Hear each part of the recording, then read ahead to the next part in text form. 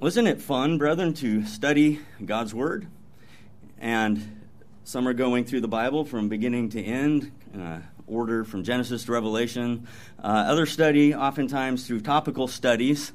I tend to do a little bit of both, especially as I'm preparing sermons. Often, many of the sermons are topical studies in so many ways. And for me, what's enjoyable is to dive into the Bible on a subject that maybe even when I start out, I think, is there enough here to make a sermon out of? You know, there's a key scripture or two that comes to mind, and I think, okay, well, let's see what's here. And the joy of it and the amazing thing and the beauty of God's Word is that it is, line upon line.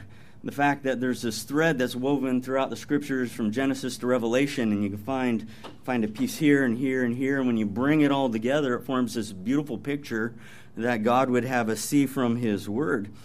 And what's incredible to me is, at times, like I said, I may be thinking, okay, is this a sermon topic, and is there even enough? But once you start digging, this leads to this, and it leads to this, and wow, it's everywhere, all throughout the Word of God.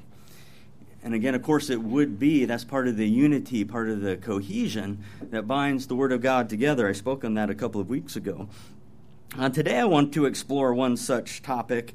I started looking at it recently thinking, well, this is, okay, I know it's throughout the Bible, but maybe it's a little limited in its scope. But as I dug into it, I was amazed by the fact that literally from Genesis to Revelation, this is carried all the way through and many points in between, binding God's Word together. And so today I'd like to speak on the concept of walking worthy. Walking worthy, that's the title for today, walking worthy. And I want to begin actually with the verse that first drew me into this topic. And I thought, well, there's this verse. How many more verses are there? Let's start at this point and move forward. This might be a little bit more of a Bible study type format today in terms of quite a number of scriptures, but we'll see how this moves through the Word of God. Again, walking worthy. Let's go to 1 Thessalonians chapter 2 and begin in verse 10. 1 Thessalonians chapter 2, verse 10, the Apostle Paul actually has a lot to say about this concept of walking worthy throughout his writings. And 1 Thessalonians chapter 2, beginning in verse 10, Paul says, "You are witnesses, and God also, how devoutly and justly and blamelessly we behaved ourselves among you who believe." He says, "As you know, and we exhorted and comforted and charged every one of you as the Father does his own children, that you walk worthy of God." That you walk worthy of God who calls you into his own kingdom and glory. And so as I said, this is where my personal study began, with this concept of walking worthy of God. I thought that's interesting. What does that mean, and exactly what does that lead to? I want to explore some of that today. What does it mean to walk worthy? What does it look like? And what sorts of things can we be doing as God's people to walk worthy before him? Shortly after Darla and I were married, I started a landscape maintenance business. It was something that started out as a very part-time venture. We both had jobs outside the home, but in summertime, right, it stays light till 9:30 at night in the winter or summertime. So this was a part-time thing in the summer. On the weekends, on Sundays anyway, I would go out and sort of be a weekend warrior with this landscape business. And over the years, it eventually transitioned into full-time work. Became what it was that I quit my job and invested into full-time. Darla eventually, as our children came along as well, stayed home and assisted me in this work. And it was my sole manner of employment, eventually lasting for 22 years until I was hired into full-time ministry for the church. So I would say, going back to my childhood, I used to mow lawns and pull weeds and do various things. When I went to Ambassador College in the early 90s, I worked on the landscape department, so the green thumb just sort of stuck with me, I suppose, and I enjoyed doing that work over the years, and it became my business. All during those years, my customers came to understand that there were certain things that I did and that I did not do. Okay, and one of them was I didn't work from sunset Friday to sunset Saturday. And they recognized, okay, it rained this week, Tuesday through Friday, and the sun's shining on Saturday, but Paul's not going to be here. Paul's not going to answer the phone. You know, they knew I kept the Sabbath. They knew I kept the holy days. You have customers for years and years. Some of them went back to almost the beginning of my business, over 20 years that they were with me, and they came to understand that I kept this fall church festival. And in fact, I would make phone calls probably around the late August time frame. I'm connecting with people, letting them know what the schedule is going to be. Dozens and dozens of people, and there were a number who answered the phone, and they heard my voice, and they said, you're planning your church festival. You know, you're going to your church festival. And I said, I am, and here's the schedule. So it was something that was actually fairly well known among those who were my customers, at least long term. Many of them knew that I made trips to West Africa in the wintertime. That started in 2010. And, you know, when I come back, how was the winter? How was your trip to Africa? How are the churches there? How was your missionary is usually how they would term that. All right, and many of them knew as well, and especially I would say some of the older ladies.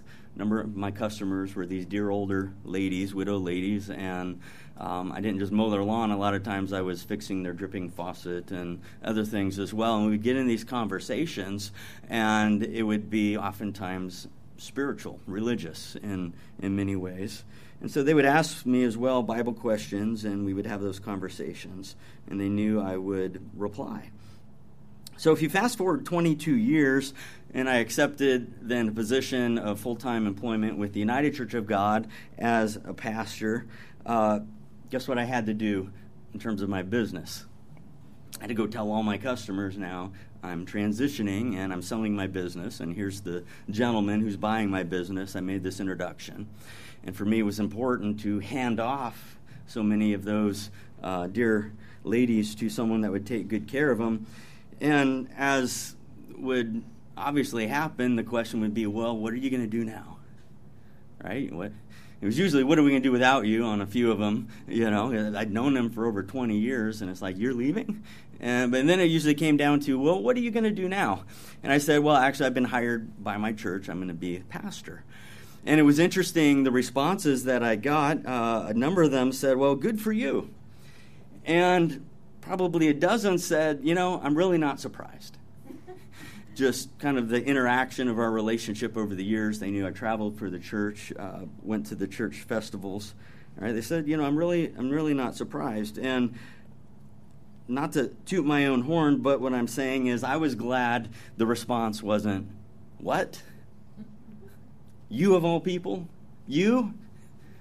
That unreliable overbiller, you know, whatever. I was grateful at least that I didn't have to hang my head. Well, what are you going to do? I was a pastor. Right? But I'd walked through those 22 years actually not even understanding myself where this was taking me. But I was glad that I hadn't been, in terms of how I conducted my business with them, someone that had to be embarrassed or in some ways apologize for how I had treated them over the years. I was glad that I at least, to some degree, had walked in a manner that at least conveyed my convictions, conveyed what it is that I believe in terms of our calling from God, and hopefully, as best as I could, set a proper example so that when I told them what I was going to be doing, I wasn't bringing that into disrepute, or I wasn't bringing the church into disrepute. Because again, the response could have been you know, of all people. So the Bible tells us that there are certain things that we need to do in order to walk in a worthy manner. And what I want us to see today, it's about how we conduct ourselves day by day. To walk worthy of God doesn't mean that you walk in such a manner that you earn the grace that is extended to you by God. Right? We understand we cannot earn the grace of God. It's a gift. And if you could earn it by works, then it wouldn't be grace. But we also understand we respond in obedience to God, certainly because of the grace He's extended to us. But understand, to walk worthy means that your conduct reflects the grace that you live under. And it's to reflect as well the God who has called you into relationship with him. It's to show forth the fruit of God in your life and the blessings that come from a reconciled relationship with him. So this is about letting our light shine to the world. Mr. Schmidt talked about the light, right? It's the light of God shining out from us that should be evident in the world, and indeed it will be if we are walking worthy of God. And I know I've heard stories from so many of you as well. Like, you work somewhere long enough and suddenly people are, hopefully, there's been comments like, well, don't cuss around them, Or I worked for a company years and years ago that became close to sundown, and everybody knew I had to be off on sundown. And so the whole team was like, we got to hurry up. Paul's got to get off. The sun's going down. So there's things people see and learn about us by interacting with us, and hopefully they don't just see or come to experience somebody that just sort of hides and doesn't let shine forth who and what they are. Walking worthy of God is actually just demonstrating who we've been called to be as an obedient reflection of that calling and of that salvation to the world around us. Let's go to Colossians chapter 1 and verse 9.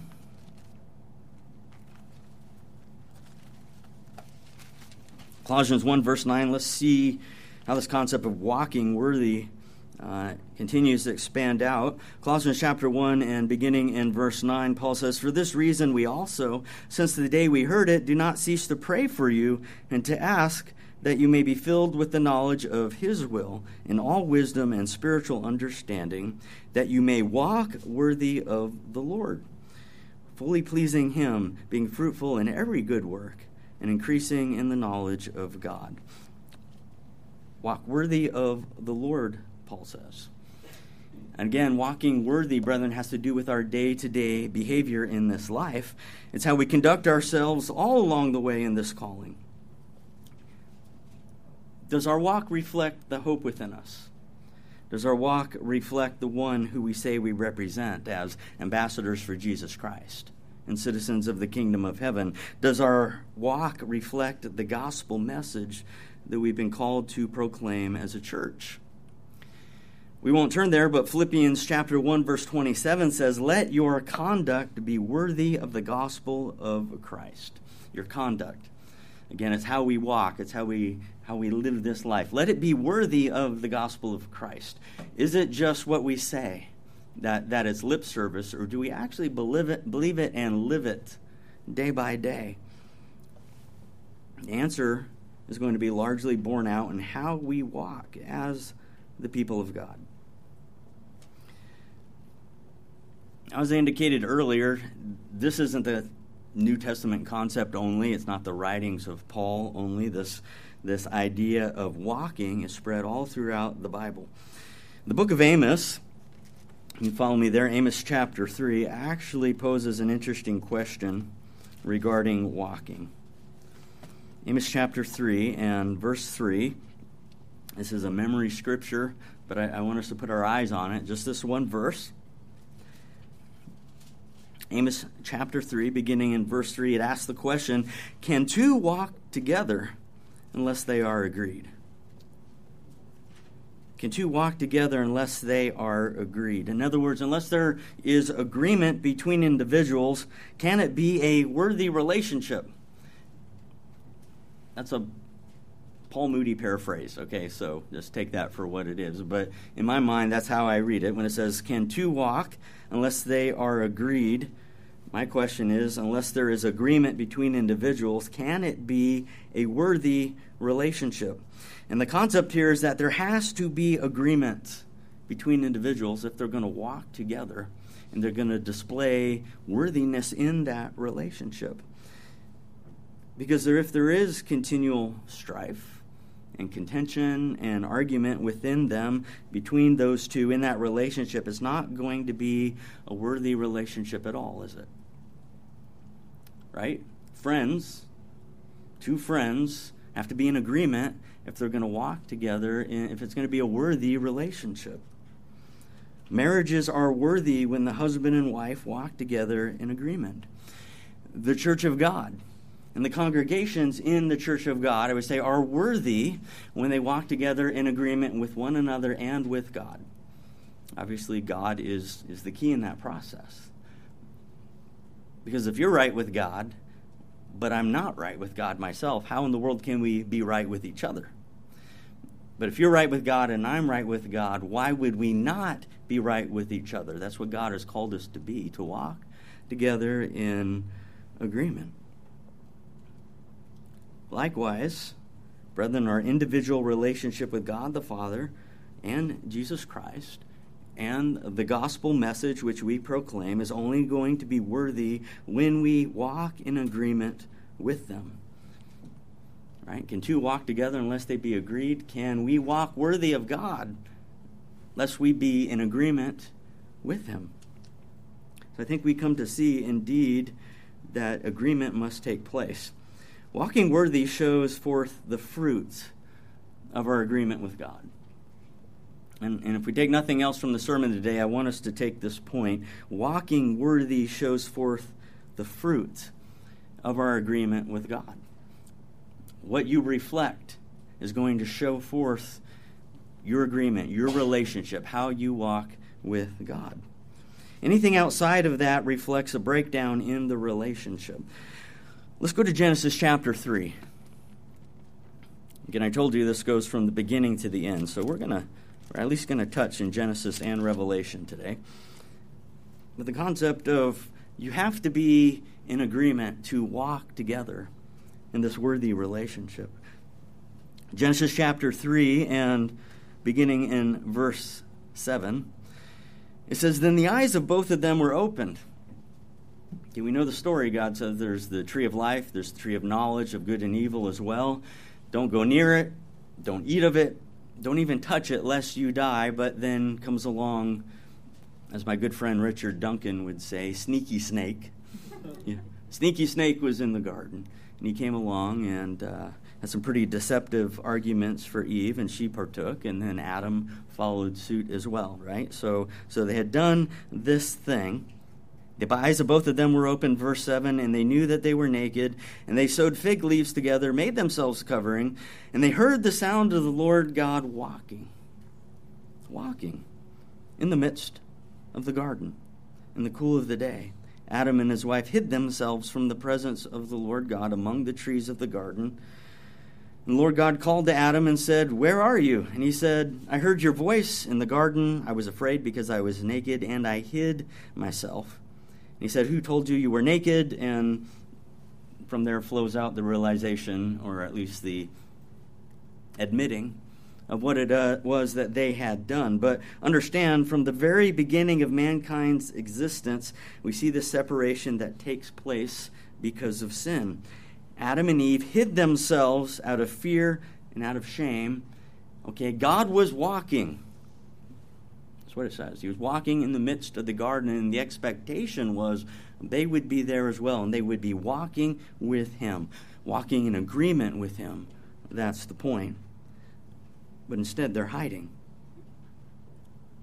Adam and Eve recognized that their sin created disagreement between them and God. They withdrew from walking with God. They hid themselves. And the rest of the Bible story is of God's work to bring mankind back into a reconciled relationship where they walk worthy with him again. That's the story of salvation, right? To bring back the relationship whereby we walk worthy and in agreement with God. So all throughout the Bible, we see examples then of those who walked with God and those who did not. And there were examples of relationship of agreement and examples of relationship torn asunder. Genesis chapter 5, and verse 23, just a couple pages over. Genesis chapter 5, verse 23, and it says, "And Enoch walked with God." Okay, that's verse 24. So all the days of Enoch were 365 years. Okay, verse 24, Enoch walked with God. And it says, "And he was not, for God took him." And I've touched on this before. No one has ascended to heaven except he who came from heaven, Jesus Christ. So God did not take him to heaven, but we understand he was a righteous man in the midst of an unrighteous generation, and God removed him for the sake of his life, from this place. But it said he walked with God. He was a man who believed in God, who trusted in him, and who walked in agreement with him. And as a result, he's listed in Hebrews 11, is he not, as a hero of faith, we would call him. We won't turn there, but Hebrews 11, verse 5 and 6 says that before Enoch was taken, he had this testimony that he pleased God. He pleased him in this relationship. It says he pleased God, but without faith, it continues on, verse 6, it is impossible to please him. So Enoch walked in faith. He walked with God. He walked worthy. I believe we can accurately declare that he lived his life walking worthy of God in a relationship that was in agreement with God. And as a result, God was pleased with him, pleased with his example, and so much so. And this is an example for us. Right? This is our calling to walk with God, to walk in agreement with God, to be pleasing to God through faith. Genesis chapter 6 and verse 9. Genesis 6, verse 9. Again, I'm trying to explore the concept of walking worthy as it's not like, oh, you're worthy, you get to walk with God because you've earned it. No, this is being a reflection of the grace of God and the relationship we have with him, that our walk is such, that it reflects this value system. Genesis chapter 6 and verse 9, this is the genealogy of Noah. Noah was a just man, perfect in his generations, and Noah walked with God.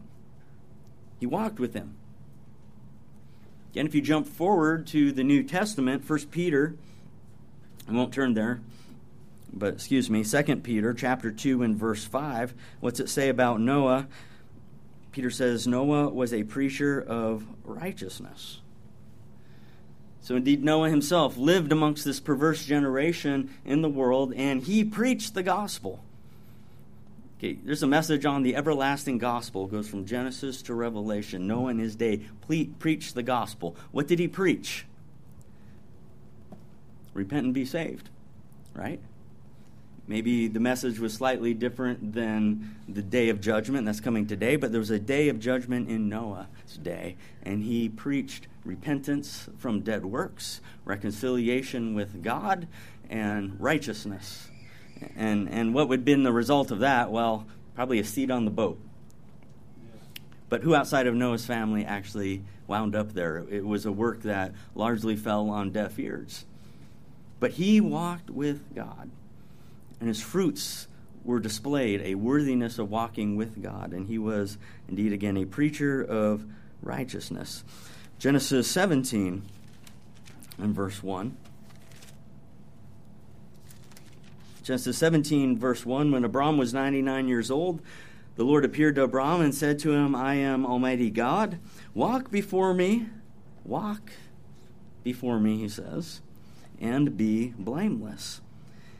And I will make my covenant between me and you, and I will multiply you exceedingly.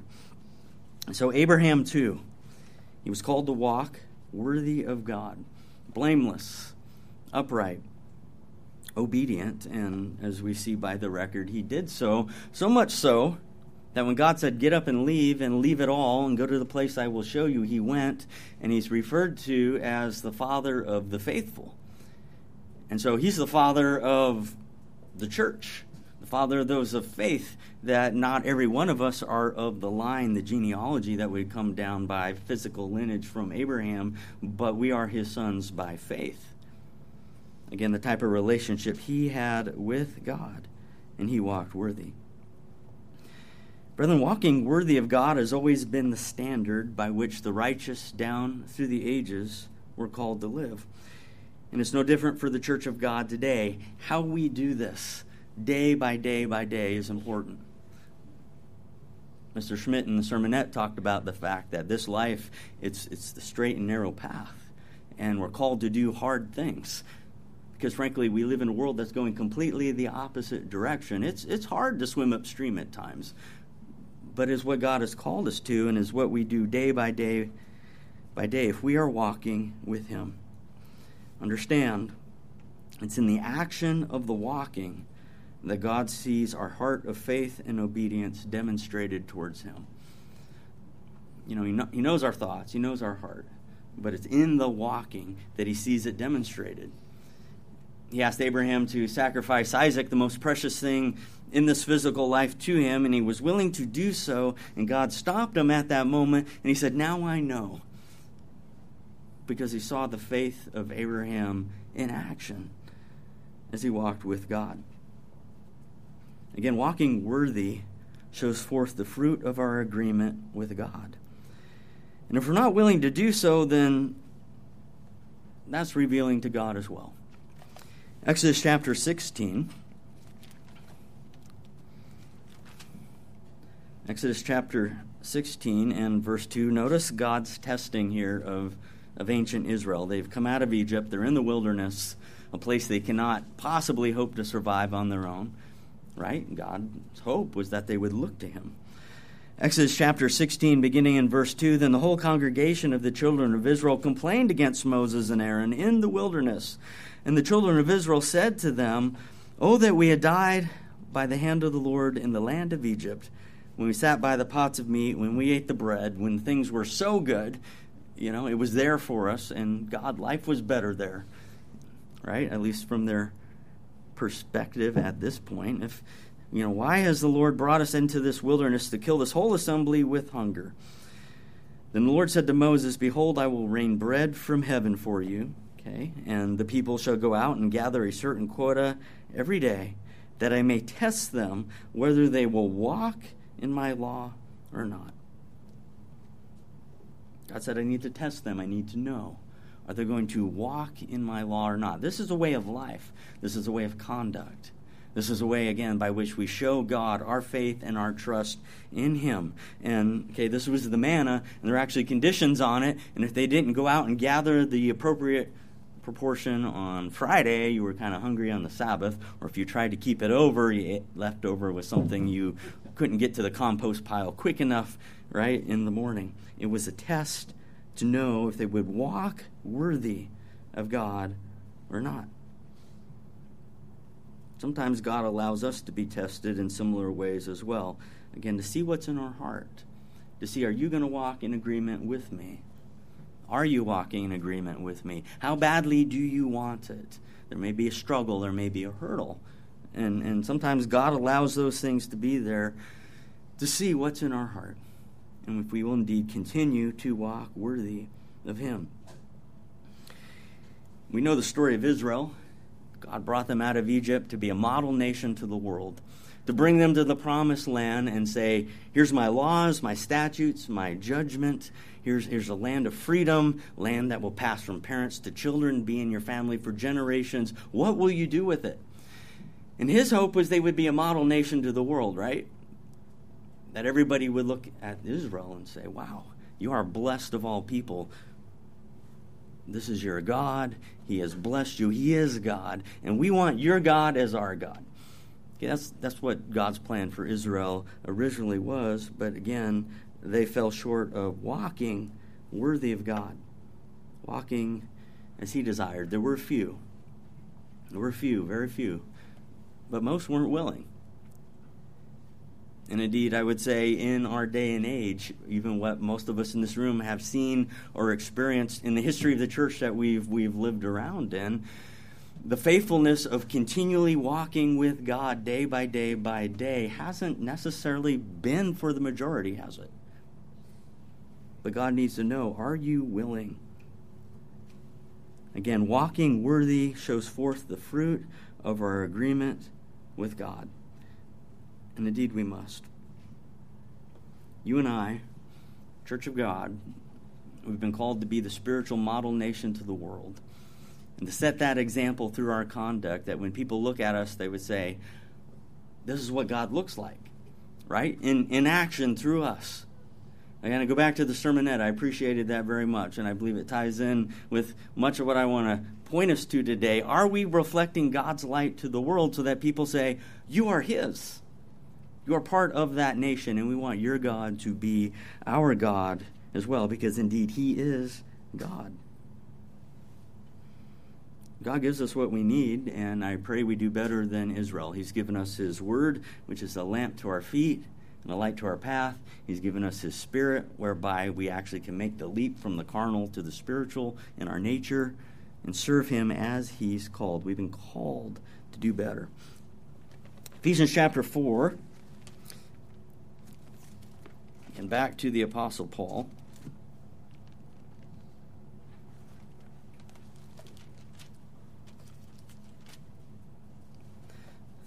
And by the way, on the undercurrent of this is a unity sermon, and it's being given at a wonderful time of unity. So whenever I give a unity sermon, sometimes people go, "Is everything okay?"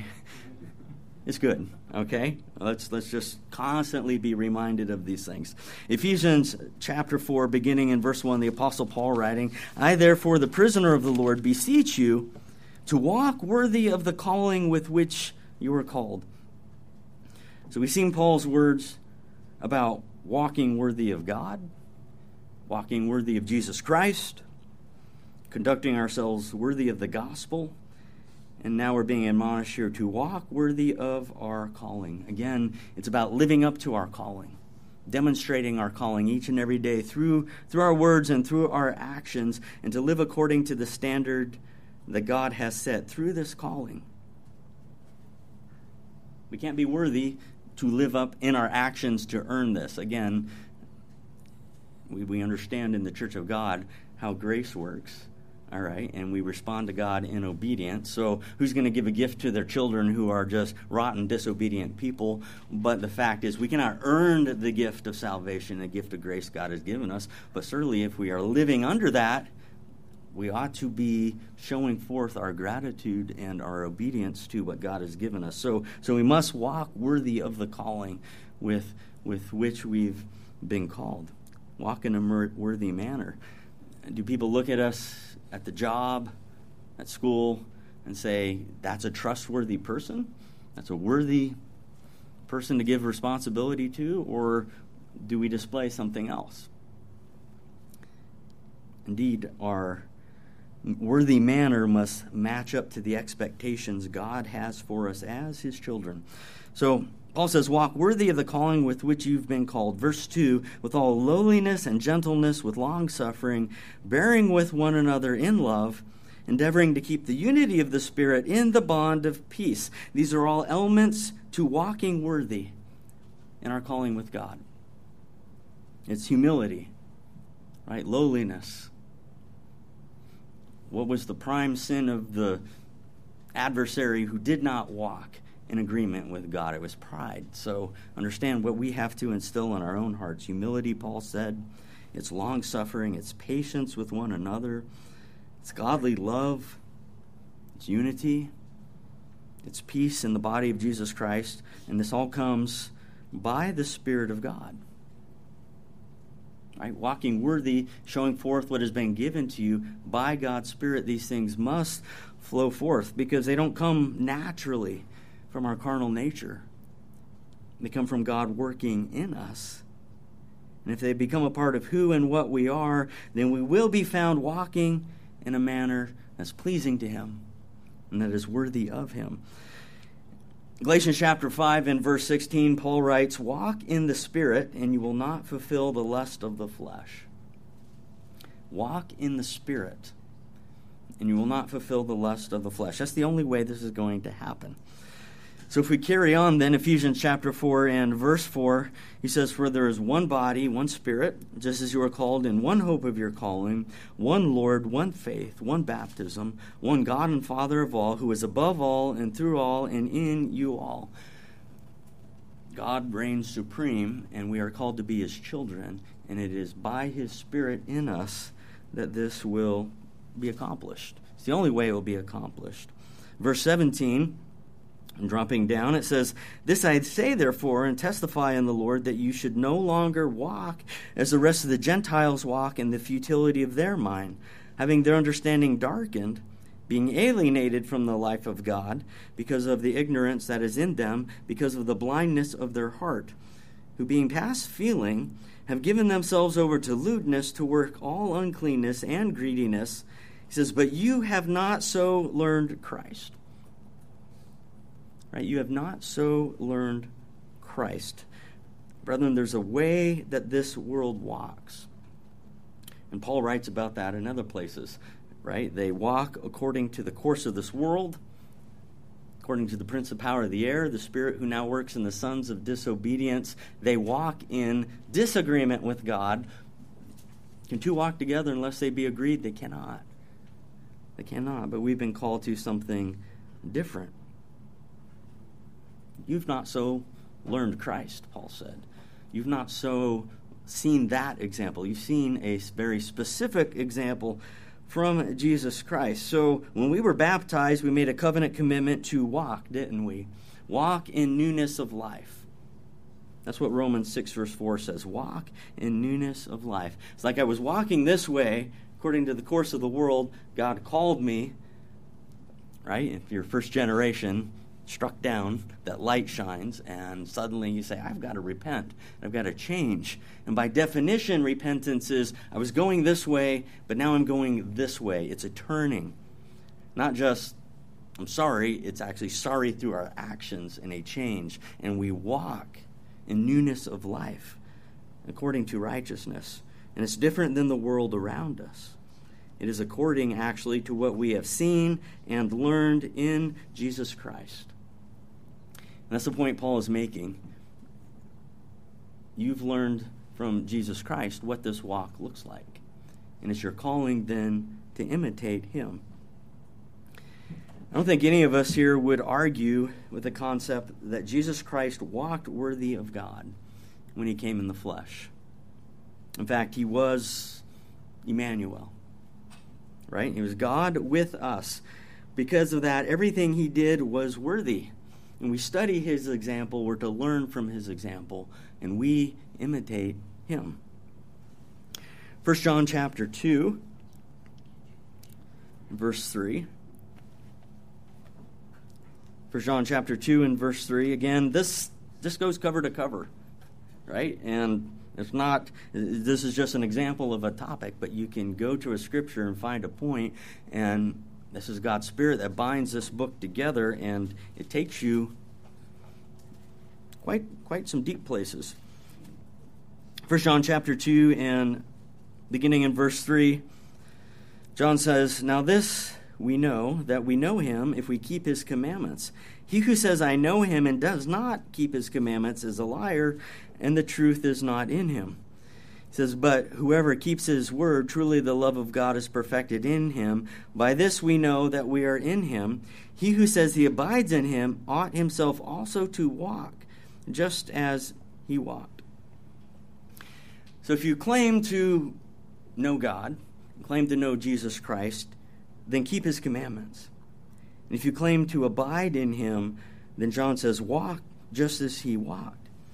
And if you do, you can be assured then you are walking worthy of God in the manner which you learn, again, through that example of Jesus Christ. Walk as he walked. 1 Peter chapter 2 and verse 20.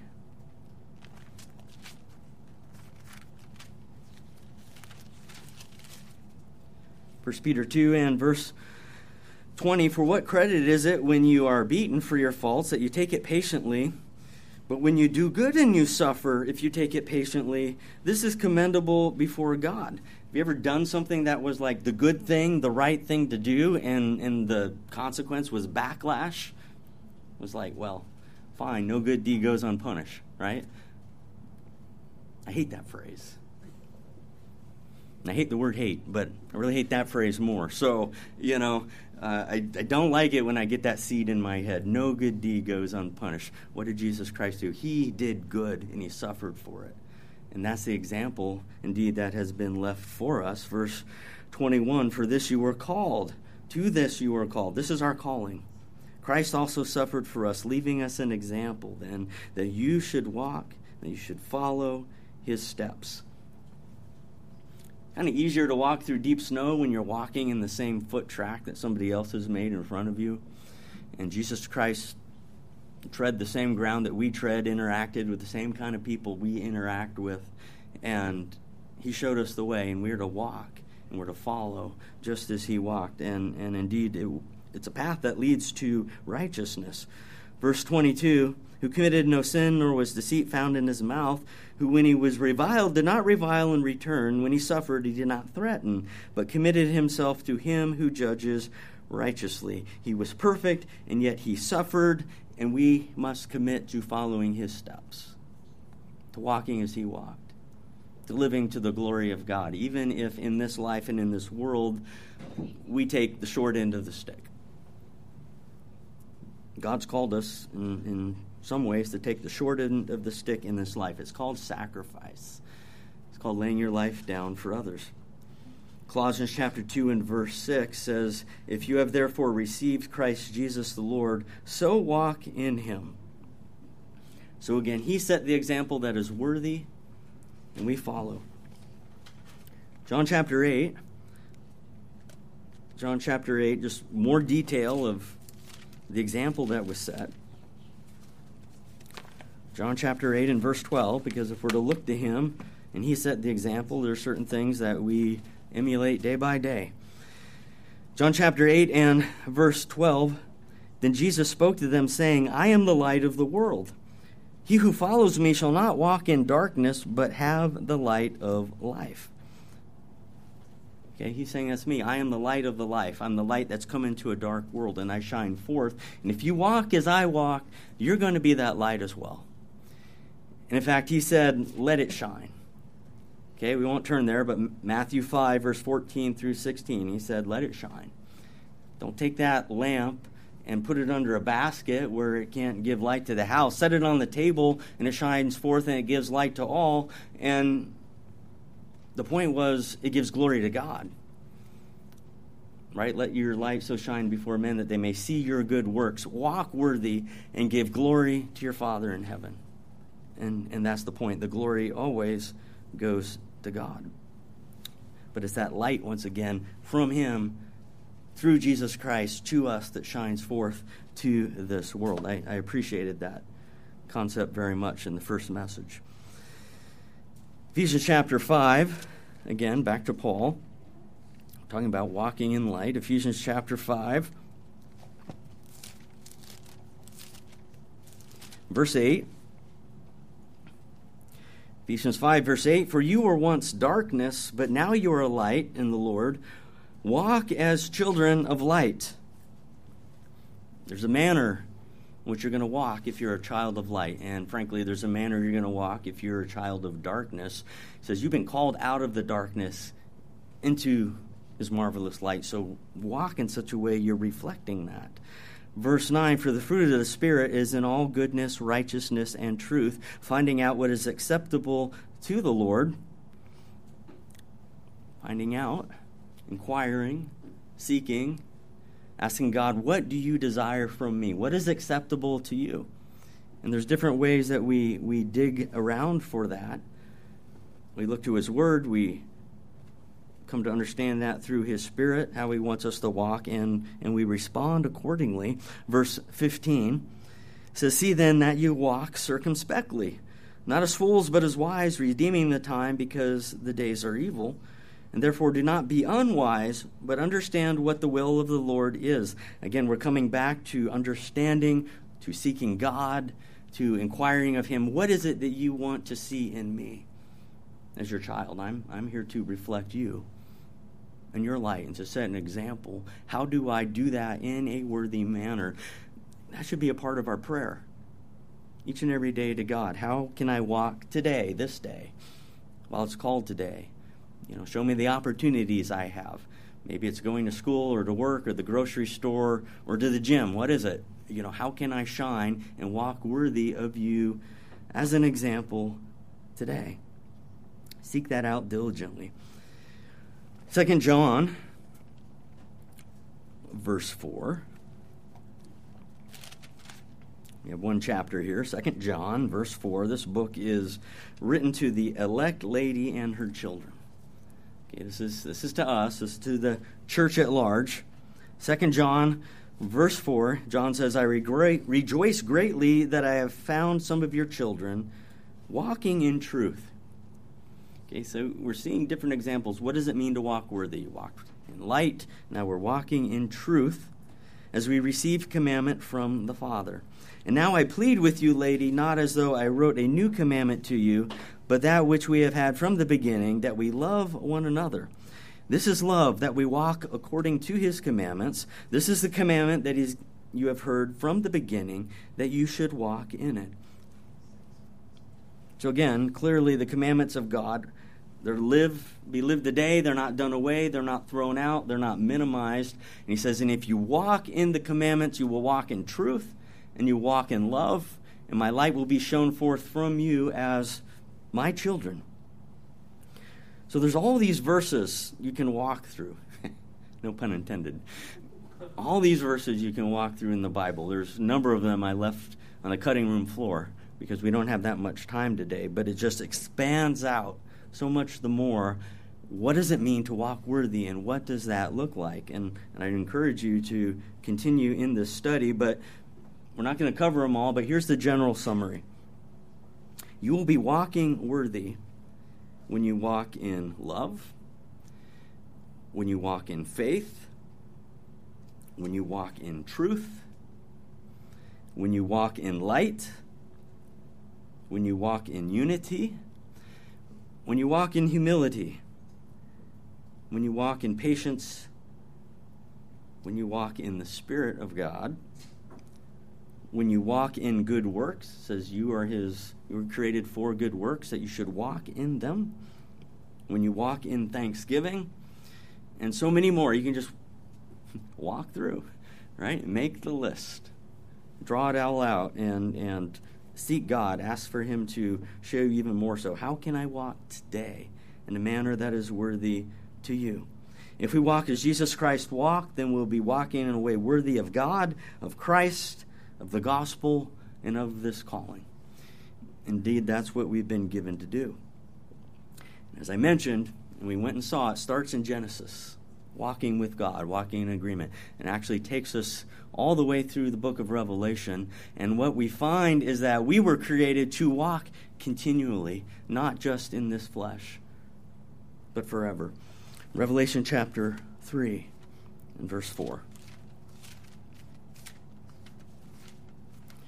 Revelation chapter 3 and verse 4, this is the letter to the church of Sardis. We understand there's principles and points in each of these letters for us to gain as the church of God. In Revelation chapter 3 and verse 4, the words of Jesus Christ, he says, you have a few names, even in Sardis, who have not defiled their garments, and they shall walk with me in white, for they are worthy. Verse 5, he who overcomes shall be clothed in white garments, and I will not blot out his name from the book of life, but I will confess his name before my Father and before his angels. He who has an ear, let him hear what the Spirit says to the churches. So Jesus Christ says that if you walk worthy today, then you will walk with him in white forever. Okay, what is walking in white? It is actually walking in righteousness. Okay, you will walk in righteousness with Jesus Christ forever if you walk worthy today. What a wonderful outcome to worthy walking in our life, such as we've been called to today. And if we're walking with Jesus Christ, following his return, if we're following the Lamb wherever he goes, which is what the Bible tells us, that we're following him wherever he goes, then understand we'll actually be given the blessing of helping future people, right? People that will live on the earth in that age, the millennium, great white throne judgment period, following the return of Jesus Christ. As kings and priests of Christ, we will have the opportunity to help them walk in a way that is worthy as well. That too is part of our calling. Let's conclude, brethren, over in Isaiah chapter 30. Isaiah chapter 30, verse 19. This is a millennial prophecy, one that we often read at the Feast of Tabernacles each year. It's very encouraging. Isaiah chapter 30 and verse 19. What are we going to do with all this that we learn walking worthy day by day? Isaiah chapter 30 and verse 19. This is following the return of Jesus Christ, the establishment of the kingdom of God, the regathering of Israel. And it says, "For the people shall dwell in Zion, in Jerusalem. You shall weep no more. He will be very gracious to you at the sound of your cry. When he hears it, he will answer you. And though the Lord gives you the bread of adversity and the water of affliction," it says, "your teachers will not be moved into a corner anymore, but your eyes shall see your teachers." Okay, that's you and me in part. As we understand, we're reigning with Christ on the earth, kings and priests of God, teachers in that day. And it says, "Your eyes will see your teachers, and your ears will hear a word behind you saying, 'This is the way, walk in it,' whenever you turn to the right hand or whenever you turn to the left." Again, what a wonderful prophecy and a wonderful point you and I will have to play in helping mankind in the future to walk worthy of God, walk worthy of Christ, walk worthy of the gospel message that is proclaimed, and to walk worthy of their calling. We're in training for that now. And this is our day of salvation. And God has called us to walk worthy before him today. Brethren, let us focus each and every day on walking worthy. Walking worthy of God our Father. Walking worthy of Jesus Christ, our elder brother. Walking worthy of the gospel message we proclaim. And walking worthy of our calling to walk just as he walked. Okay, it starts in Genesis, takes us through Revelation, and frankly takes us beyond the biblical record, because we will walk with God in Christ in righteousness forever. Indeed, walking worthy shows forth the fruit of our agreement with God. That's the point. Take that point away, please. Can two walk together unless they are in agreement? They cannot. But the fruit of our worthy walking is a display of our agreement with God. So, brethren, lace up the shoes. Get your walking boots on, whatever it may be. Let's look at the example of our elder brother, Jesus Christ. Let's encourage each other along the way. And let's keep walking, because the destination God has set before us is indeed worth the effort.